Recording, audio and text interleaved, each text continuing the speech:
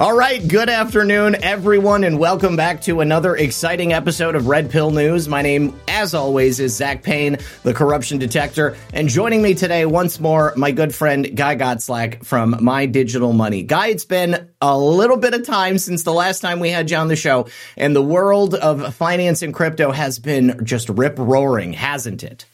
It hasn't been boring. Yeah. And by the way, I'm glad you didn't change your name. Yeah, me too. Me too. I have a commitment to the truth, and that's what we're going to be getting to here on this program. All right. So just for anybody who maybe is a new viewer to the program or who hasn't seen you for a while, tell us a little bit about yourself. Tell us about My Digital Money, what you guys do. Yeah, so I'm the president of My Digital Money. We're a self-trading platform enabling investors to safely and securely buy cryptocurrencies in a retirement account, in an IRA, or also just a standard trading account. But what makes us different is that the custody is separate from the business operations, right? So we use a qualified custodian, been around since 1974, highly compliant, and your assets are in your name. So you don't have to worry about us going bankrupt. Even if we do legally, we're not allowed to touch your assets, right? And that's what's been rampant in the industry with, FTX, and even Coinbase has admitted, that you can be an unsecured creditor in the case of bankruptcy. So that's like one of the major differentiators. But we also just have a really easy to use platform and customer service based in the US. So we actually pick up your call. We really try to make investing in crypto more approachable, right? We also have a lot of education. So that's who we are. So I would assume that your business model has something to do with why you're still around while a number of your competitors have all folded in recent months. I mean, some of the largest ones, you mentioned Coinbase. I think they might be like the largest consumer crypto trading platform out there. Certainly, they've been there for a long time. They have a large user base.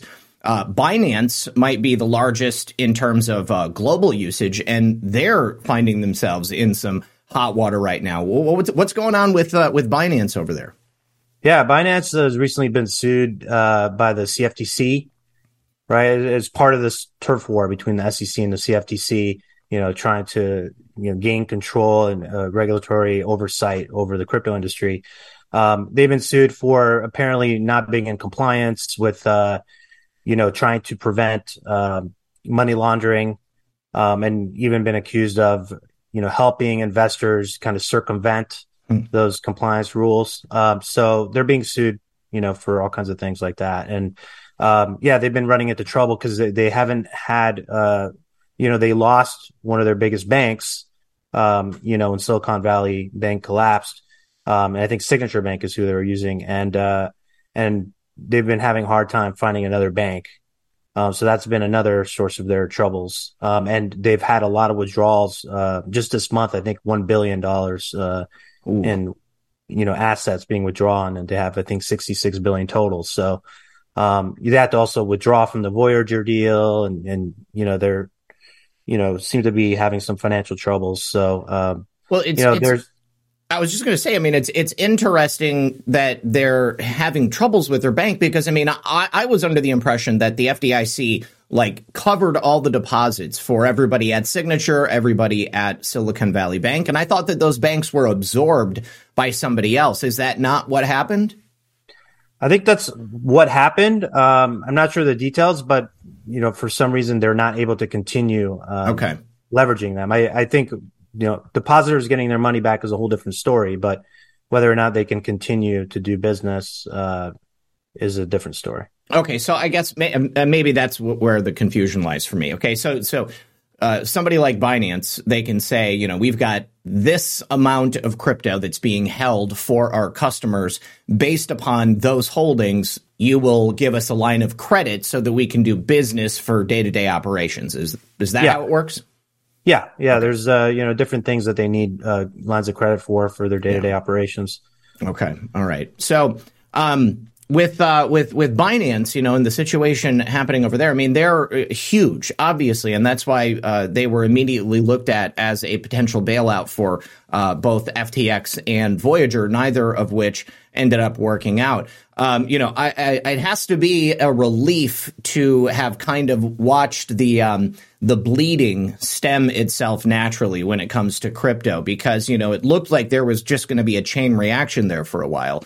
And we kind of are standing on the precipice of the same type of thing happening in the financial industry.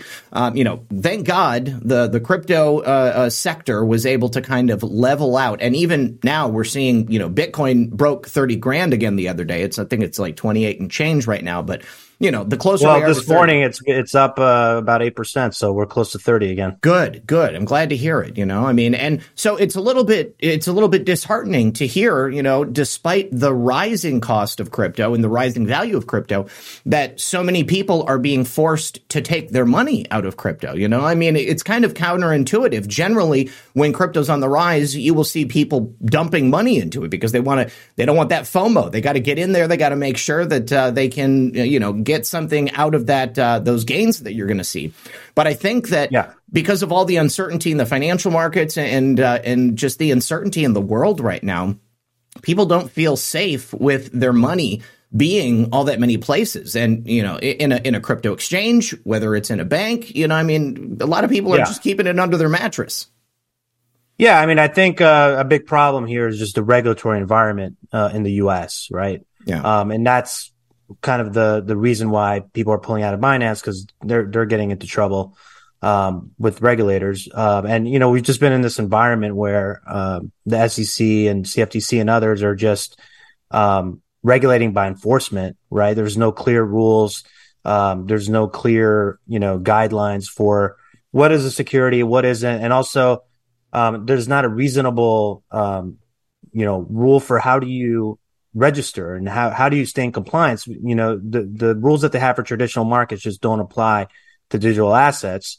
And people in the industry have been, begging for clarity and begging for everything to be adapted to digital assets. They haven't gotten that, but then we're still getting sued. So I think the way things are set up right now, good actors are being punished and bad actors aren't being caught. Right. And so Well, it's interesting that you mentioned money laundering because, that's not a problem that's relegated to the crypto space. Anytime you've got money changing hands, you can pretty much assume that there's going to be some criminal element somewhere that's actively engaging in it. As an example, right now there's a case going on in the U.S. Virgin Islands with J.P. Morgan Chase. They are accused of being an integral part of Jeffrey Epstein's child and human trafficking network. They knew exactly where his money was coming from, but he was a big fish. They didn't want to lose it. When you look back through history, it's rife with examples of banking institutions doing pretty much exactly the same thing. You said that good actors are being punished. Do you think this is just a fishing expedition that the government is perhaps waging on behalf of the banking sector? Because the crypto sector really is, I guess it's a threat to traditional banking. Yeah, I've thought about it a lot. I don't want to sound like too much of a conspiracy theorist, but it's okay. Don't worry about it. But yeah, if you look at Gary Gensler's actions, right? He's the head of the SEC. I just can't come to any other conclusion other than that he doesn't want necessarily just to protect consumers. He just wants to oust crypto out of the U.S., right? I can't conclude anything else based on, him not wanting to work with the industry to come up with, a feasible way to be in compliance, one that actually makes sense for digital assets, right? Instead of trying to provide this impossible framework that, existed way before digital assets. So, I can't come to any other conclusion that, it's all about, the kind of the Biden administration strategy of, being threatened by crypto. But really, this is a technology. Well, we are at the forefront of internet technology, and we ended up being number one in the world, and Europe was, behind. And, really GDP, and economic growth comes from these kind of innovations. And now when we have the next evolution of the internet, we're way behind, and Europe just came out with a comprehensive regulatory framework for digital assets. So they're way ahead this time, and that should send chills up the spines of Americans that, we're falling so behind here. And companies are leaving, every day they're leaving the U.S. They are. And, on top of that, we're also on the verge of losing our status as the global reserve currency. I mean, more and more nations are moving away from the U.S. dollar. They're putting their money into yuan or rubles. God, if I could buy rubles, I probably would. But unfortunately, there's sanctions in place. But a lot of other people all over the world are perfectly capable of doing that. And for every nation that chooses to do that, it weakens the position of the U.S. dollar, and it puts us into a weaker and weaker spot. And so, when it comes to Gary Gensler, I don't trust that guy as far as I can throw him. He was there on Hillary Clinton's campaign. He was the CFO when somebody paid out a check to Christopher Steele to write up that fake Steele dossier. He claims he had no idea what was going on. And his kind of antagonistic relationship with other crypto companies really wasn't mirrored in his relationship with FTX. It's almost like Gary and the current administration, they were working to set FTX up as like the de facto, like this will be the standard and we're totally behind it. But of course, it was all vaporware. And by the way, I mean, there's talks of FTX coming back. No, really? Not sure if you know that, but their new chief executive, basically said they're planning to come back, and the FTT token actually went up 80%. Are you kidding me? Yeah. Oh my gosh! Because they were able to recover about $7 billion of customer funds, and then he made that announcement, and the FTT token went up. So I'm afraid we have short memories when it comes to this. Yeah, I wouldn't be putting any money into FTX. Okay, that's shocking. I suppose that, it depends on how that money is going to be redistributed. Are people just going to have the ability to withdraw it? Is it available as long as they keep it at FTX for a certain amount of time? Are they going to force people to stake it so that they can use it to grow their base? The main thing that he's failed to mention is that the underlying structure of the company is the same. Your funds are still commingled. Your assets are still commingled with, the business operations. So that's not until that changes, I don't think anybody should be putting their money in FTX. All right. So, one sort of, this is kind of conspiratorial, but I feel like it has a lot of validity. Another reason that I think the government is going hard after crypto exchanges and trying to make it difficult for them to do business is because crypto is not only a threat to traditional banking, but it's a threat to traditional power structures like the U.S. government. Even though we've got the Fed, printing our money, and they're not a federal agency, they're still within the power of the Treasury Department. And with crypto, we have a different way to store our wealth that is outside of that traditional financial system. So in order for the U.S. government or for any other central bank to gain control over those funds and take away that power from us, that's to do it through CBDCs, central bank digital currencies. And I'm sure that you're aware that the Fed is actually releasing their own payment system that uses cryptocurrency. I think it's called like Pay Now or something like that. But it's one step away from an official CBDC, which is, at its worst, like a dystopian nightmare. The government would be able to track every single transaction. They'd be able to catalog it, make spreadsheets about how you're spending your money.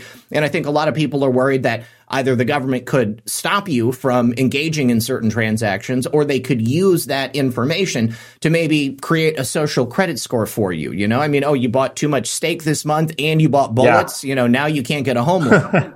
Yeah, they can decide what's good and bad. Very scary. Yeah. They can reward you for whatever they think is good and dock you for whatever they think is bad.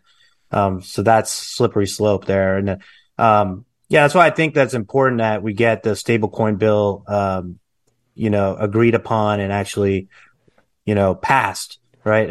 I'm sure there were hearings this past week, last week, about the stablecoin draft bill that came out. Then the Democrats shot it down. They're back to the drawing board. So is this Republicans that are sponsoring this? Are they the ones trying to bring it forward? So exactly. So Patrick McHenry of the House came up with this bill with another Democrat. But then the wider Democratic Party came out and said, well, this isn't what we talked about last year. And, we need to go back to the drawing board. So at least there's a discussion, but we're still way behind Europe, right? And I think, it's important to be able to have clarity on stablecoins. I'm not a big fan of regulations, but some of my friends are always, criticizing me about, why do I think that we need to have regulations? Well, because if we don't have regulations, then we have, the SEC and CFTC just suing people left and right. Mm-hmm. And so basically the regulation ends up being for traditional assets when it doesn't apply. So it's better that we come up with a tailored regulation than use what we have now. Right. Yeah. But I loved the hearing last week because it was nice to see Patrick McHenry grill Gary Gensler. He was sweating. Basically asked him, is Ethereum a security? And he still refuses to answer that. He can't. I mean, if he pigeonholes himself in any one direction, then it will it'll kind of clarify things, and then they won't be able to go on business as usual.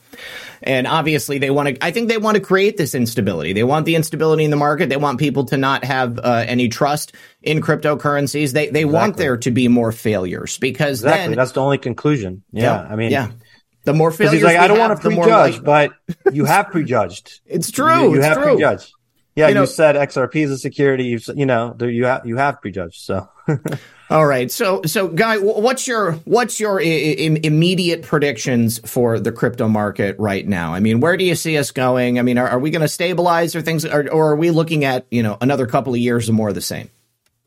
I think we will stabilize. I think things have already been pretty stable. I think it's going to take a little bit of time for the bull run, just because this year is going to be a little bit turbulent with regulations and with the macroeconomic environment. Mm-hmm. But I do think that by the end of the year, interest rates will start lowering again, and it'll be a better environment. There could be some big event like a big banking crisis that could make Bitcoin spike really high. But in the absence of that, I mean, I think it's going to be steadily rising, but not a huge bull run until probably the end of the year and starting next year. But yeah, it's always hard to predict. Of course, I always tell our clients on My Digital Money is, be in it for the long haul, right? Mm-hmm. I think if you look at the performance over 3+ years, even, during the bear market, I mean, your asset would have performed, way better than any other asset, right? Right. So if you plan to invest over 10 years, I mean, I think doesn't really matter. Timing it is very hard, right? But Certainly. I do think it's going to be positive from here. We might hit the 20s again, like if something bad happens, or there's some, regulatory issues or something, we'll go back down to like mid-20s and then we'll go back up, Yeah. Well, I'm still waiting on the Celsius bankruptcy case to see if I'm going to receive any of my crypto holdings back. Dude, it's been a rough ride. I just things are too expensive right now for me to invest anymore anyway. So I'm just holding off. We're going to see what happens, and God willing, that money will come back to me, and then I can go ahead and put it back into something else long term that I don't have to worry about. So yeah, exactly. Make sure your assets are in your name. That's the main advice I would have. Yeah. Just protect it. Yeah. All right. Well, Guy, thank you as always for being here. Anything else you want to tell the audience before we sign off? No, just visit mydigitalmoney.com and you call us. We'll actually pick up your phone if you have any questions. All right. And then if you use code REDPILL78 when you go to the website, you'll get $50 in free crypto when you start a new account. So there's a minimum that you have to put in to get the $50. But yeah, all the terms and conditions are on the website. And feel free to give us a call if you have any questions. All right. Sweet. Well, thanks again for being here. I appreciate it. And we'll see you next time. Thank you, Zach.